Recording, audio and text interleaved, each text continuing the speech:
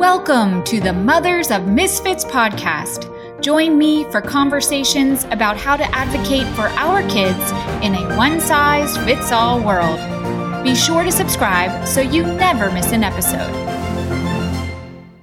We are all in for such a special treat.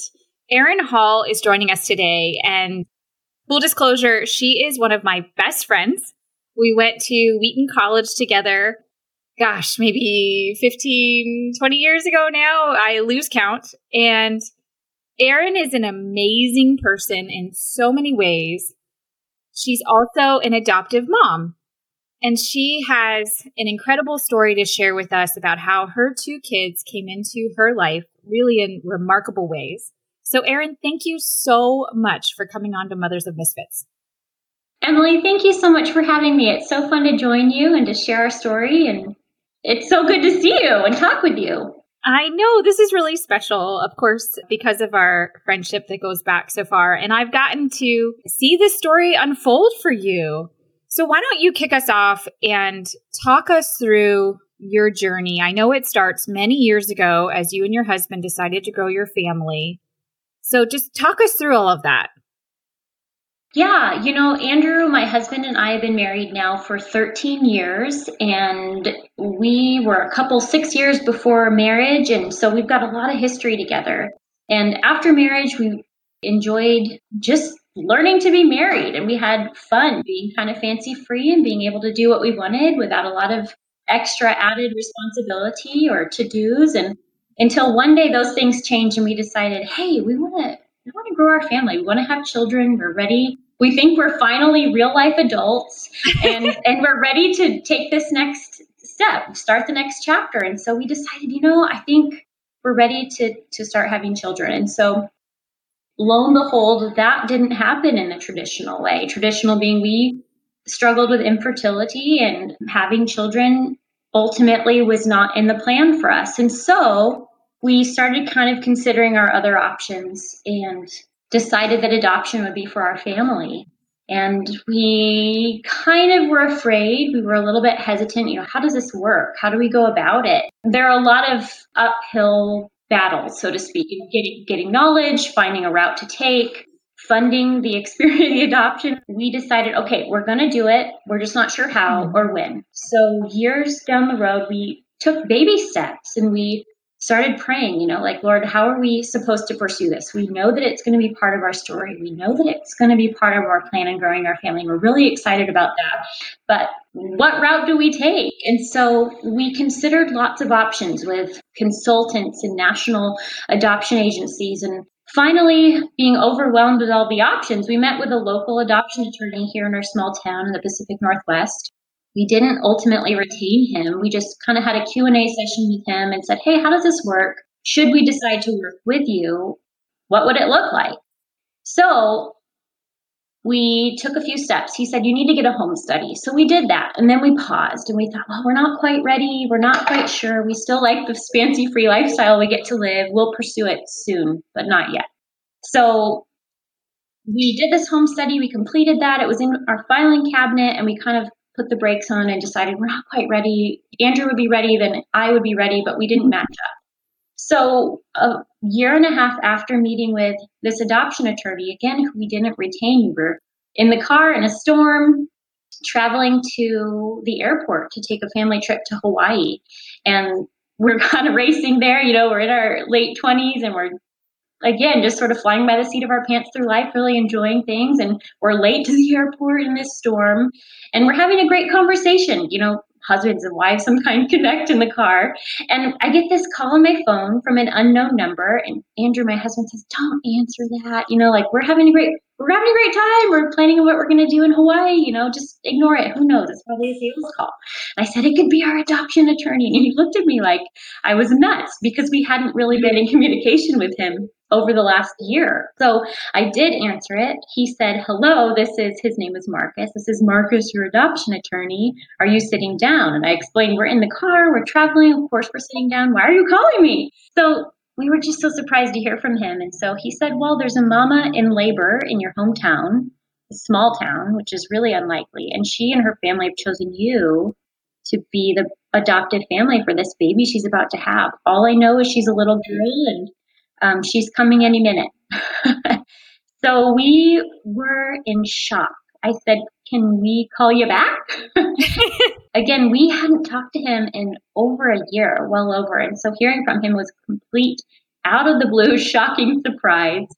So we called all of our family members and I kind of gave them all the same sentence. Hey, we got the call from Marcus. This is the situation. There's a baby coming. We don't know anything about the birth family. I don't want to hear your opinions, but just pray that we'll make the right choice.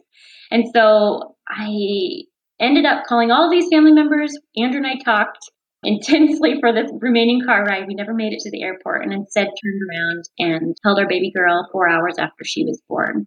No questions asked. She was ours. And it was an incredible, raw, emotional experience meeting this birth family and holding this baby. And it was just a wild experience to grow our family in a couple of hours. I can only imagine the roller coaster of emotions that you experienced in a very short period of time. Just to think, that is certainly, I don't know if there is a normal adoption process, but that certainly wasn't it. And the surprise of it is so exciting. You talked about something in your story that I think is important to touch on, which is when you talk to your family, you said, I don't want your opinions, but I want your support and I want your prayers. Can you flesh that out a little bit more? I'm sure there's lots of people, loving, well-intended, who are happy to give their opinion, but I could also see how that could be very dangerous, particularly to you as a couple, as you're making some really big decisions for your family. So what are your thoughts on how you strike the balance between bringing other family into the fold and getting their support while not feeling like you have 100 voices probably saying different things? Yeah, that's a really good question. And there are so many questions rolled up into that big one.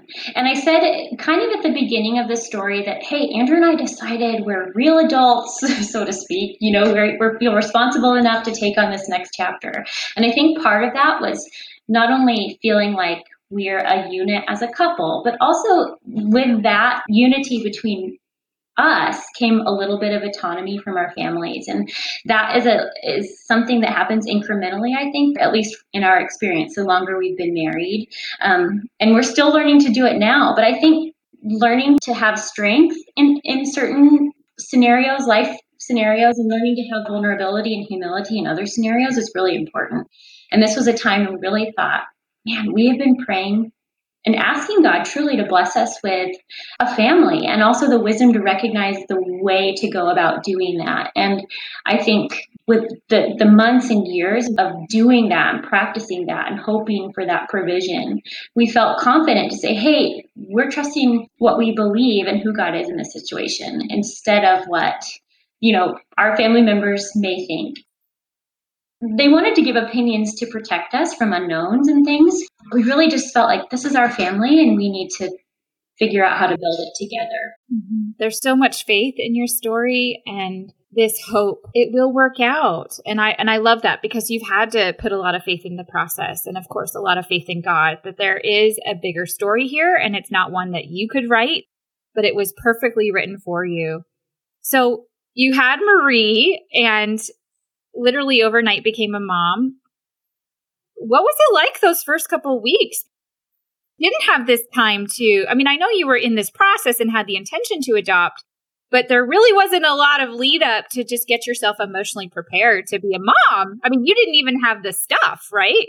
Yeah. Oh, no. We come from, especially my husband comes from a family that's really traditional and into passing things down. And I love that because it's a wonderful blessing to, live through traditions and kind of carry them on. And so the only thing we had was a bassinet that started with Andrew's grandfather. It's a beautiful white wicker, old bassinet that we had in the basement under a big white sheet. That's all we had. That's all the tangible baby stuff that we had in our home. And so we're at the hospital. Marie was born on a Thursday and we're there. And I just called my mom and said, Mom, we live in a small town. I need baby stuff today. So we only have a Walmart and a Target. And she went and filled our home while we were still in the hospital with all things baby, cribs and bassinets and sheets and clothes and washcloths. And it was so wonderful to feel just showered by people. And there was no way I was going to leave the hospital to shop for those things myself. And so it was a tremendous blessing to be able to have others provide for us while we were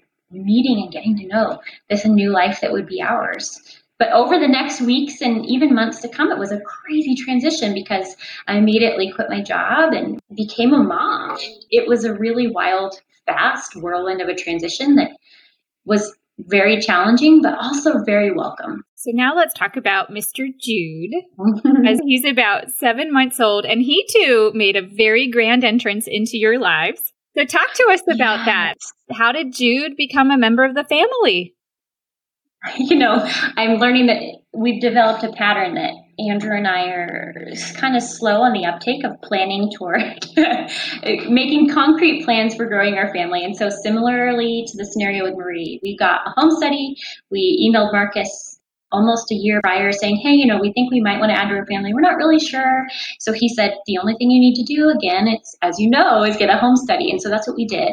And we just filed it again in our back office and kept it for another rainy day. And that rainy day came in mid-January. My family and I really enjoy snow skiing, and Marie is 4 and learning to ski. And so we've really invested a lot of time into enjoying that as a family, making that a family activity. We had spent the day at our local ski joint that Saturday and came home exhausted and tired, and we threw a freezer meal into the oven. And while it was baking, got a call from, lo and behold, our adoption attorney saying, hey, there's this baby, and he is needing a family, and his bio family has chosen you guys. And so we looked at each other, Andrew and I, we flipped a cartoon on for Marie and kind of got into some nitty gritty with the adoption attorney. And 45 minutes later, we had a son who we hadn't met yet. And it was extremely emotional and intense. And I like to say that we burned a meal because we didn't get back to that dinner in the oven, but we gained a son. And so it was a wonderful, joyful surprise that didn't require a trip cancellation as Marie's arrival did. And so anyway, nonetheless, a happy surprise we were excited to take on. Yeah, I think that was a pretty good trade-off. You lost out on a vacation to Hawaii and a freezer meal, but you got 2 incredible kids in exchange. So yes. I'd say you made out pretty well in that. Mm-hmm. No doubt. So Jude had some complications at birth. He came pretty early. So how was that? Because that was a different experience. He spent quite a lot more time in the hospital, right? Yeah, he was in a hospital actually in another town, about an hour to an hour and a half away, and he was in the NICU. He was born 8 to 10 weeks early, and so he needed to stay. He needed some extra care. He needed to learn some things that babies don't usually learn at his age because he wouldn't normally have been born. And so here, this teeny tiny babe, he was 3 pounds when he was born, was kind of fighting and learning to grow and eat and monitor his own temperature. He just needed a lot of hands-on care. And so we were told he was going to be in the hospital for a couple of months. And he ended up only being in for about 4 weeks. So during that time, we were going back and forth each day. My husband and I would trade off days. So one of us could be home with Marie and one of us could be in the hospital with Jude. And we got to know some wonderful nursing staff and also this sweet little bundle who was going to be ours. And he grew fast and was strong and healthy a lot more quickly than was anticipated. And so we got to come home a lot sooner. He came home, like I say, after 4 weeks instead of the full 8 to 10 he was expected initially to stay in the hospital. So we drove home with a baby who was only 4.5 pounds. Kind of a scary drive, but a happy one nonetheless, to pull in our driveway and introduce him to his sister who couldn't visit the hospital during that time. So another quick, unexpected transition that we had to navigate, but again, a joyful one that's worked out in every way. How has Marie been as a big sister? Oh, it's so fun. It's so fun to see her in a place where we see strangers, which is kind of unusual during this funny COVID pandemic season. But she'll say, this is my baby brother. His name is Jude. He's 7 months. He's big and strong. He was supposed to be small, but she introduces him with such pride and she loves to think she's teaching him and giving him his first foods. And so she's a big help and she's pretty proud to be a big sister. She's a little mama. Oh, no doubt.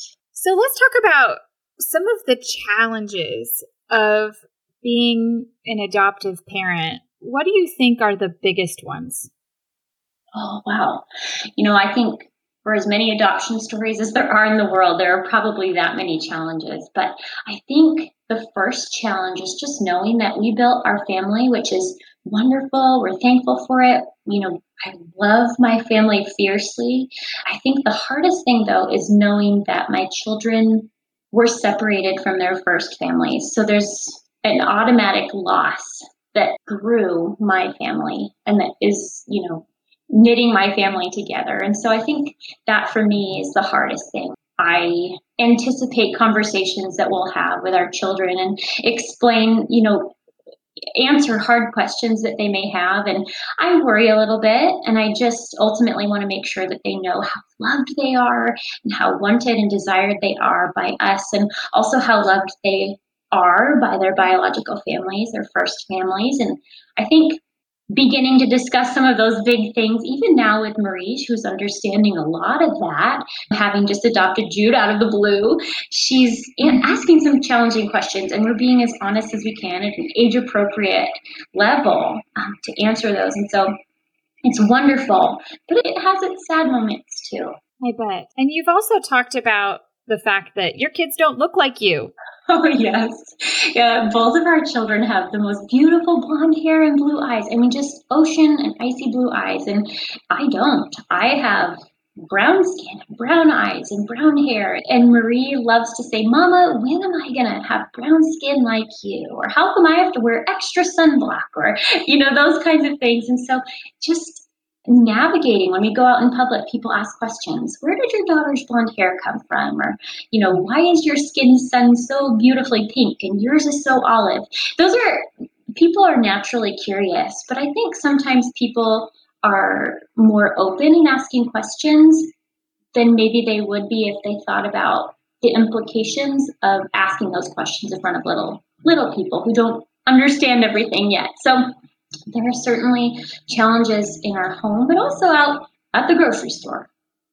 And for those people that you pass by in the grocery store or in town and are curious and have those kinds of questions, what would you like them to know? I think it's obvious in our family that adoption is a part of the story. And so I think because people are naturally curious, and I expect that people will continue to ask questions, I think rather than being defensive and overly protective when people ask the questions, I just want people to know and see how much love we have in our home for our children and our children for us. And even though our story might appear to some as atypical, it's full of joy and excitement and fun memories and blessing and love. And I don't know, we're a team. We're Team Hull, and I want people to know that we're a unit. That's beautiful and so well said and so true of the Hull family. So now we don't have time to list them all by any means, because I know there are so many joys, like you just addressed, all of the love, all of the memories, all of the incredible moments that you now have in your life in a Fuller house in many ways. But what would you say are the greatest joys of having Marie and Jude in your life? Like you say, there are so many. I think the way that both children came into our home has been a huge joy. They are truly gifts. We didn't pursue them. They didn't come after a long relationship with a birth family. They were complete surprises. And knowing who provided that surprise is a huge joy. Another joy, I think, is just being a mom. I think it is kind of a sad thing to go through infertility. It's painful. I think whenever you have a dream and the dream doesn't work out the way you initially expect it to, there's a little bit of loss. It's a sorrowful thing. But joy has certainly come with our children. And that mourning, that sorrow is not even a glimpse of what it used to be. We are completely satisfied and completely in our element. I think just being a mama, which is ultimately a dream I didn't know I had. I didn't know it was such a great dream, I guess. And feeling that is it's here, it's realized. This dream is actualized, and I get to be the mama I always wanted to be is the greatest joy of being a parent. I think any mother could say something similarly, however her children came to her. You mentioned a minute ago about the relationship with the biological family. You have a closed adoption, and I know there are probably a lot of pieces of advice out there about open versus closed, and I know there are advantages and disadvantages with both. What are your thoughts on an open versus closed adoption? Oh, this is a really challenging question because I can only speak to our story, but one of our adoptions is closed and one of them is partially open. In either case, though, I am still in contact with both birth families, and I'm still excited and more than happy to provide updates and some pictures and just, hey, this little one is doing so great. She or he is developing. This child is strong and loved, and we're making memories. And I want to continue to reassure these first families that they are family in a roundabout way and that they're not forgotten and we're not imagining that adoption didn't happen. I think in my heart of hearts, if an open adoption is possible, however small, because it means a lot of different things. It could mean, we all get together for holidays, or it could mean we send pictures once a year. I think maintaining some kind of a thread, some kind of a lifeline to a bio family is extremely important. While it might make me, if I'm honest, feel a little bit vulnerable sometimes, I love my children so much, and I never want them to have any hint that I would want to hide the truth from them, or that where they come from is less than somehow. So I think ultimately the final answer I would give is that some sort of open adoption, I think, would be an ideal in a perfect world, but I understand why there are needs for closed adoptions. What advice would you give to listeners who are considering adoption? Oh, I would say if that is in your mind, if that is on your heart, I would say pursue it. And that doesn't mean necessarily that you will adopt, but I think dig in, look, consider, whether it's international, domestic, through foster care, consider it, because when you hold that child in your arms, however old or young that child is that you bring into your home, you will instantly fall in love. And I just think we were built for connection. Pursue it and don't give up. And family can be built, as I said many times, family can be built in a lot of different ways, and love covers a lot of gaps that may initially exist. If you're pursuing adoption, go for it. Don't quit. Don't give up. Erin, what is in store for the Hall team? Well, we have another skier to add to the family. Right.